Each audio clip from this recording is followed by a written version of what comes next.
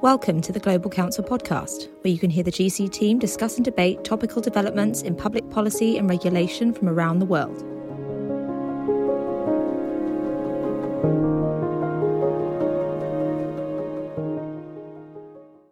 Good morning, and thanks to everyone who is joining us for this podcast. Today, we are going to make sense and digest what the new Omicron variant of COVID-19 means for England, what the prognosis for winter looks like, and how the government are likely to respond over the coming weeks and months. I'm delighted to be joined by a couple of my colleagues here at Global Council, Dr. Harpreet Sood, practicing clinician and advisor here at GC, and Alex Dawson, practice lead for UK politics and policy. My name is Rosie Hill. I'm a senior associate here at Global Council in the Health and Life Sciences team. And today we will be looking at what this new Omicron variant means and what we should take from its emergence over the last week or so. Since Omicron was first located just over a week ago, first reported to be found in South Africa, although reports have suggested that the variant was present in the Netherlands earlier than this. Several countries have stepped up and responded quickly to reduce international travel and reintroduce domestic restrictions. Harpreet, welcome to the podcast. Early evidence suggests Omicron has a higher reinfection rate. Can you talk us through this new variant, what we know about it so far, and is this a cause for concern, especially when we are in a time of year with flu season and Christmas coming up? Thanks, Rosie, and great to be on the podcast with you all today. Well, look, absolutely, things have changed a fair bit over the last week or so. As many of you listeners know, the World Health Organization on Friday, the 26th of November, called the Omicron variant a variant of concern. And that has many connotations to it, and it's important for us to understand what that means and what that means also and how it may play out over the coming weeks and months. So the variant itself is a variant that's has a number of mutations, which is different to the other variants we have at the moment, which in particular, the Delta variant, which is the most dominant variant that we have across circulation at the moment. Now, as you outlined, what this could mean with the Omicron potentially is that it's potentially more infectious, it could potentially cause more serious illness, and it may also be better at evading the vaccines than previous variants. However, it's important to know that none of this is certain at the moment, and scientists and researchers and vaccine manufacturers are testing all of this out as we speak. But for a variant to become a variant of concern, I think it's important to understand the significance of it and why it gets classified as a variant of concern. And there's a number of things that play into that. One is the variant's transmission. One is then how well the diagnostics, the treatment of the vaccines work. And then thirdly, the disease severity. And then, how that then multiplies across different countries and the prevalence over time. And obviously the variant of concern, the Omicron at this point meets all that criteria. So that's why it's been classified as that. Now, like I said, if we look at some of the early data that's coming out of South Africa, we are seeing that it's, spreading quite considerably very quickly, the transmissibility of it. The number of individuals that were vaccinated in South Africa was relatively lower. So that's why there's a possibility it's also spreading much quicker, but we need more data to come through on that front. Additionally, I think it's also important to note that the strain itself at the moment is only causing a mild disease, at least in South Africa, which is reassuring, but I don't think we could jump to any conclusions at this point on what that could mean and what that'll play out. But I think the next 2 to 3 weeks are going to be critical for us to understand how the Omicron variant is progressing, but also how it's responding to, like I said, the diagnostics, the therapeutics, but also the vaccines, and what it also means for the individuals in terms of disease severity. And, with all this, the challenge we face is that, we are still in a pandemic. Many countries across the world are still tackling the Delta variant, which is obviously, like I said, the main variant at the moment. And additionally, especially in the Western Hemisphere, we are in the middle of a winter season, which increases the number of flu as well. So if you play that all into play, it does become quite a tricky and challenging time for many, including many of those working on the front line. And as a clinician myself, I'm seeing many variations of this with people presenting lots of different ways. And I think that will keep playing out over the next few weeks or so as a number of cases rise with this potentially new variant. Thanks, Harpreet. And really interesting to understand the difference between a variant and a variant of concern. Since the arrival of the Omicron variant, the government have reintroduced some restrictions, such as the mandatory wearing of face masks in shops and travel settings in the UK. Alex, what's your take on these restrictions coming into force? Is this just to buy the government some time before some stronger restrictions come in? And I suppose the real question that people are really wanting to know the answer to, is there a risk that Christmas could be cancelled this year? Look, I think last Christmas we should always take as a warning about Christmas being cancelled at pretty short notice as a consequence of the pandemic. And I think actually the speed with which authorities reacted to the Omicron variant does denote that, frankly, people are going to try and move very quickly to catch variants of concern early and buy themselves more time. So just to kind of answer your first question, yeah, I mean, the restrictions that have been placed in, which are kind of are fairly minor, it is, as you say, kind of increased use of face masks, although I'd say across aspects of parts of London, which is where I'm based, it's not, it doesn't necessarily seem to be being adhered to that strictly right now. So, I mean, there's a question of enforcement underpinning all of this. Effectively more testing and restrictions on certain types of international travel, and then also kind of an improved test and trace infrastructure or set of procedures for people with suspected Omicron cases. And look, I think this is obviously kind of on the smaller end of the scale, particularly in comparison to what we've been used to over the last 18 months. I think that is in part because the government wants to kind of catch early and try and test early, but it doesn't think it's got enough political bandwidth to propose a lockdown. It thinks that actually, its ultimate plan A for dealing with variants of concern is the booster program and the vaccine program, which is why third doses are now being rolled out to all adults by the end of January, or that's the commitment they've made. And this is what is the big difference between this year and last year, is that this year we have a vaccination program. We've got a vast number of people already vaccinated with 2 doses. And so far, there is, it seems that, community transmission seems to be at a kind of a tolerable level at the moment. There is no suggestion yet, or that they're not working yet on the basis that the current sort of set of vaccine doses don't wholly capture Omicron, and therefore they're kind of being, they're being slightly more cautious, even if they are moving earlier on restrictive measures than they were last year. And so that's kind of where the government is. I should also point out, and I don't want to be the pernickety one on this podcast, that when Boris Johnson announced his set of measures, and Sajid Javid announced the set of measures that were being taken, it wasn't actually across the UK as a whole. It was just applying to England. The way it's being done in Scotland, Wales, and Northern Ireland is slightly separate because health is devolved in those parts of the UK. And look, I mean, and that points to the fact that in all of this, as we've seen throughout the entire pandemic, there is a gap between what politicians can announce and propose, and kind of what actually their powers allow them to do.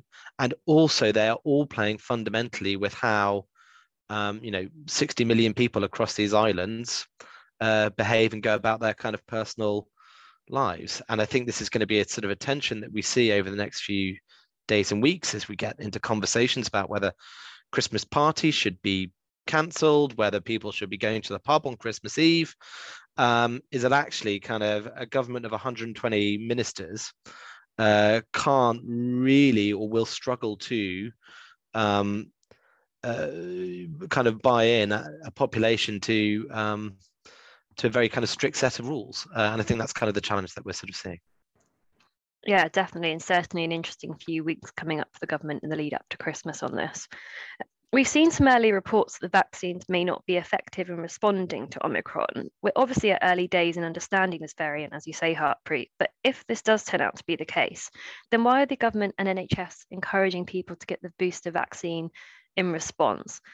And to add to this, do you think that there is enough capacity to deliver the booster programme at the pace that they've laid out?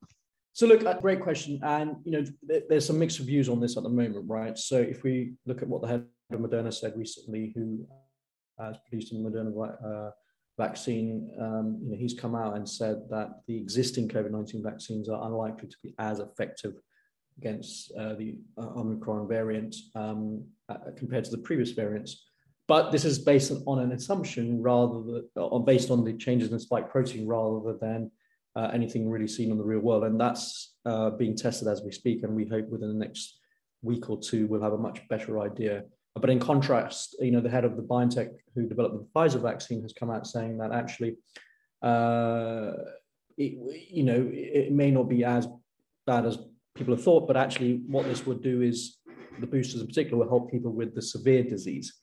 And I think that's what's really being pushed forward with the boosters at the moment, is to say that almost all scientists and public health professionals out there are pushing for the vaccines, because either way, even if the vaccines might be less effective in preventing the direct infection with Omicron, they will at least protect to some degree against severe disease and death. And I think that's the rationale here, is that let's get as many people vaccinated and boosted up as possible. And the Joint Committee on Vaccination and Immunization also believes that the higher your antibody levels, the better you'll be protected. Hence, the government's rush to give boosters to as many people as possible in this current climate.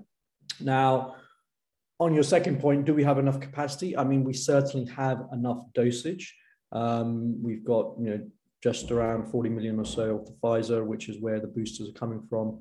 And I think just approximately around 20 million of half doses of Moderna. And the government, as of today, also has purchased a significant number of more vaccines. So on that basis, the supply of the vaccines is there, and so that's not the issue. The issue is the labor and the workforce to actually administer these vaccines, and that will be something that plays out now over the next few weeks. I mean, this morning, the vice chair of the Royal College of General Practitioners came out saying, if GPs in particular were starting to do more on the vaccine front, there will have to be some compromises made on day-to-day care that is provided across general practice. So again, there will be some trade-offs. And just like we mobilized at the start of the year when we did the first dose, got the pharmacies involved, lots of mass centers set up, GPs, everyone chipping in.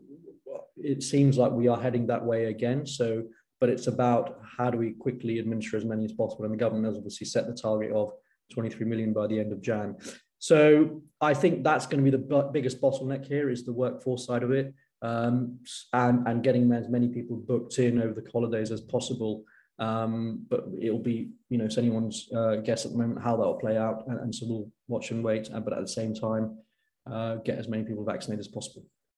Sure. So much more of a workforce and labour issue than the supply one. Alex, I wanted to ask you about whether the government are responding to this with the lessons learned from last year in mind, when the pandemic peaked in the winter months. And do you think the government is still perceiving this as a health issue, or is the new variant more of a concern for economic recovery? Well, I think there are there are two things that I want to address on this. And first, actually, I just wanted to go back onto sort of Harpreet's answer, where he talked about workforce.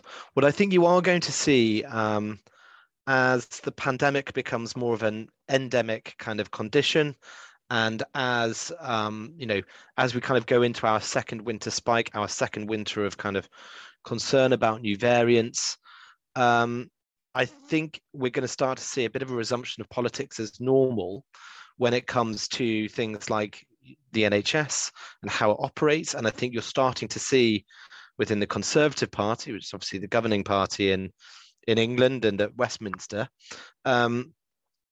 a sort of questioning now of actually the NHS's performance over the course of this pandemic. So it's clearly done a very good job at dealing with the initial surge in cases, and no one's doubting the kind of the hard work of the doctors, nurses, and everyone on the front line dealing with it.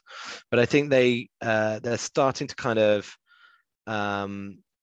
think a bit more deeply about what the 12% of GDP that's spent on the NHS is buying. If, for instance, we're still seeing a huge range of cancellations of operations, we're still seeing it is still the case that it's hard to see for many people. There is a perception that it's very hard to get a face-to-face appointment with a GP, and that's viewed not as an improvement in quality for that aspect of care, but actually a sort of a diminution of quality.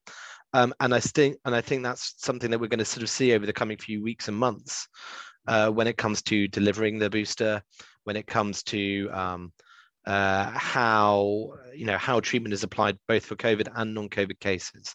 So in that respect, it's becoming less of a health emergency and more of a sort of just health policy and health politics as per usual. And I think also just on the economic side, just to kind of answer the kind of the question that you directly asked, I think it is now being kind of considered much more in the balance with economic questions, where, in the first stage of the pandemic and before we had the vaccines, there was considered to be a correlation between the countries that did the most sort of, the toughest, most suppressive measures ended up sooner rather than later, ended up having sort of lower economic impacts. And so kind of, tackling the health crisis was the best way of tackling the economic crisis. Particularly as it kind of, it meant that you didn't have to have as much kind of sort of welfare support, you had fewer business closures, etc. Ultimately as a consequence of that. Now we've got vaccines, and those have been kind of significantly rolled out, as I mentioned earlier. And, it is now much more of a sort of considered to be much more of a treatable, manageable condition. And now that things like the furlough scheme, for instance, have fully tapered off and ended, I think that's kind of reset the dial, as it were, so that the economic cost of interventions is now being considered, or now being given more priority when also considering the health impact of an intervention. And I think kind of part of the reason why face masks aren't being required in hospitality settings is that this kind of Christmas booking season is incredibly important for the hospitality industry. The review of kind of entertainment businesses and how they could cope with COVID secure guidelines kind of demonstrated that actually they couldn't really cope with those sorts of guidelines. And therefore, I think the kind of government is taking the decision at the moment to avoid closing hospitality or making hospitality much more restrictive, because they do have as much of an eye on the economic concerns as they do on the health concerns. They primarily think that they can kind of jab their way out of this, and they are kind of hoping they will have caught it early. But I'm pretty sure the fact that there isn't a furlough scheme, there isn't, you just have few of those fiscal interventions, means that they kind of are unwilling to sort of necessarily turn that tap on, especially considering the fact that the Treasury is already looking nervously at the 96% debt to GDP ratio that was kind of set out at the spending review, and thinking, well, how on earth are we going to be able to sort of pay down the deficit that's accrued and that's led to that? How are we going to make sure that we actually have room in future if there is an even more serious variant of concern at some point, if inflation really starts to bite? How are we going to be able to service that debt? And so I just think that kind of, the sense that, the playbook from, October, November, December 2020 applies over to this year. I just don't think the government sees it that way. And so I think, to kind of, I suppose finally answer the question, it is as much the economic concern as it is the health concern. Yeah, that's really interesting. And on the health side in particular, I suppose it's worth mentioning that Sajid Javid is imminently expected to provide the elective recovery plan that's in the works. So we'll be awaiting that in the next few days. Just to move us on slightly, so lateral flow tests and PCR tests. With these, you can't tell which variant you're infected with, but they are still able to tell you if you have tested negative or positive for COVID-19, even with Omicron. To be able to detect Omicron, however, swabs from PCR tests are needed, but not all UK labs. Only about half of them have the required technology to detect suspected Omicron cases. So for this, you need a full genetic analysis, and this can take up to a couple of weeks. Harpreet, can you talk us through the science a bit on this, and what this can mean if not all Omicron cases are actually being detected through PCRs? Yeah, no, it's a very good question. So just to set the scene, I guess the UK Health and Security Agency, the UK HSA, they've confirmed that 50% of its community testing labs can now assess samples for SGTF. So basically, what is happening now is that how Omicron is being tested is through a PCR test, but it usually is sent to a specialist lab for genomic sequencing, which then confirms if it's Omicron or not. And what it is that the SGTF refers to the S gene. So, and that's the element of the virus that is not present on the Omicron variant. So if the S gene is not present on the PCR sample, then the case is highly likely to be Omicron. And this is, like I said, only confirmed through full genomic sequencing. Now, if only 50% of our labs can assess that, then it also then means the delay in getting the samples back, because you will have to send it off to a specialist lab and then that will come back. So the guidance at this point is that if you are positive, you do need to self-isolate, and under this week's guidance that's come out, your household and close contacts will also help to self-isolate, even if they're fully vaccinated, until we fully know whether you have the Omicron variant or not. The kind of perception is that they will increase the testing capacity, lab availability to test more labs, to be doing more tests. But until then, that is where the guidance is, because we do have the required technology, but it just means how do we get it and distribute it across the country in a way that's a lot more accessible, which is not the case at the moment. It's also important to know that lateral flow tests do not detect the Omicron variant. So a PCR test, which then needs full genomic sequencing, is the only way at the moment. And that will be done by a specialist center. So don't assume by just doing lateral flow tests, even if you're positive, negative, that it will not pick up the Omicron variant. So that's why the self-isolation is necessary for 10 days until you get the result back from your PCR test. And that's where we are at the moment. Thanks. It's really good to have the clarity about why it is that we're isolating with Omicron and not the others. Thinking about this, sorry, Alex. I kind of just wanted to sort of chip in on this. Do we think there is evidence that people are taking lateral flow tests, receiving a positive result, and then not going for a PCR test because they don't want to get tied up in the 10-day Omicron isolation? And where are we with kind of uptake of PCR tests at the moment? That's a very good question, Alex. I don't have the data on hand at the moment, but my sense is that people are probably doing that. And the challenge with that is that lateral flow tests also, give a lot more false positives, being negative or positive in general, regardless of it being Omicron. So the only advice I can give at this point is that if you are symptomatic, or if there is any concern of Omicron, do the PCR test and don't take the lateral flow test. The challenge we have, and picking up on your hospitality question earlier, is that a lot of places now are saying do a lateral flow test and then come, or whether it's Christmas parties or office, etc. And I'm not quite sure that necessarily will play out in the right way. So I think that needs to be teased out a bit more because of the reasons that you've just articulated.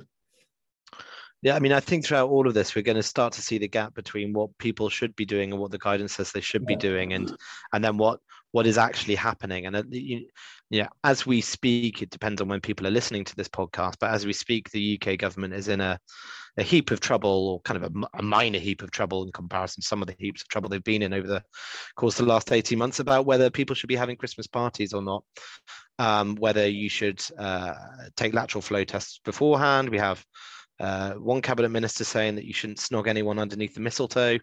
And I think this is going to be a challenge for businesses, for individuals, as they try and work out kind of what their own quotient of risk is, and how they want to play this over the kind of the run up to Christmas and the New Year. And I think that's a real kind of problem for policymakers, is that they don't necessarily know how guidance is being interpreted, and therefore they don't necessarily know, or it's harder to know what the data coming back into them that informs then the management of the system, what it's actually measuring, that data. And I think that's going to be something that we're going to have to sort of pay attention to over the coming weeks and months as the Omicron variant spreads. Yeah. I think the message there is don't get any mistletoe at your Christmas parties. Yeah, there are all sorts of reasons why people shouldn't be kissing under the mistletoe at the office Christmas party. But anyway, I'm not going to be too censorious about this kind of thing. Thinking about this on an international level, the World Health Organization has urged those who are vulnerable to delay their travel if they're not fully vaccinated. In the UK, we've seen the reintroduction of PCR tests on day 2 for all arrivals as opposed to lateral flow tests. What do we think Omicron will mean for travel, and what impact could this have on an international scale? I mean, look, I think kind of one of the lessons from the 2020 playbook was that limiting international travel and limiting international arrivals was probably one of the easiest ways of impacting transmission, certainly impacting kind of new variants, transmission into countries. And relatively cost-free for the domestic kind of the domestic stakeholder, i.e., the voter, and therefore it was a tool and a lever that eventually kind of the government reached to and sort of was quite happy to pull. I suspect that this will continue to be the case, and also I think it's the sort of thing where it's easy to initiate the closed border. It's harder then to reopen it, particularly as reciprocity is often required to open it, whereas kind of the closure can be a bit more unilateral. And so I suspect we're going to see I wouldn't be surprised if the restrictions that have been placed on international travel take a while to come back off. I wouldn't be surprised if it takes a bit longer than the science would arguably dictate for the red-listed countries to be moved off the red list. And also you combine that then as well with individual consumer behavior where people might think, well, there's an Omicron variant, there's a new variant going around. Do I want to sit on an aeroplane breathing in everyone else's oxygen or everyone else's air, just in the run up to Christmas? And that's the thing. I mean, you can see how sort of demand might taper off in those sectors as a consequence of what's happening here, as well as a consequence of government policy. Yeah. But thanks, Alex.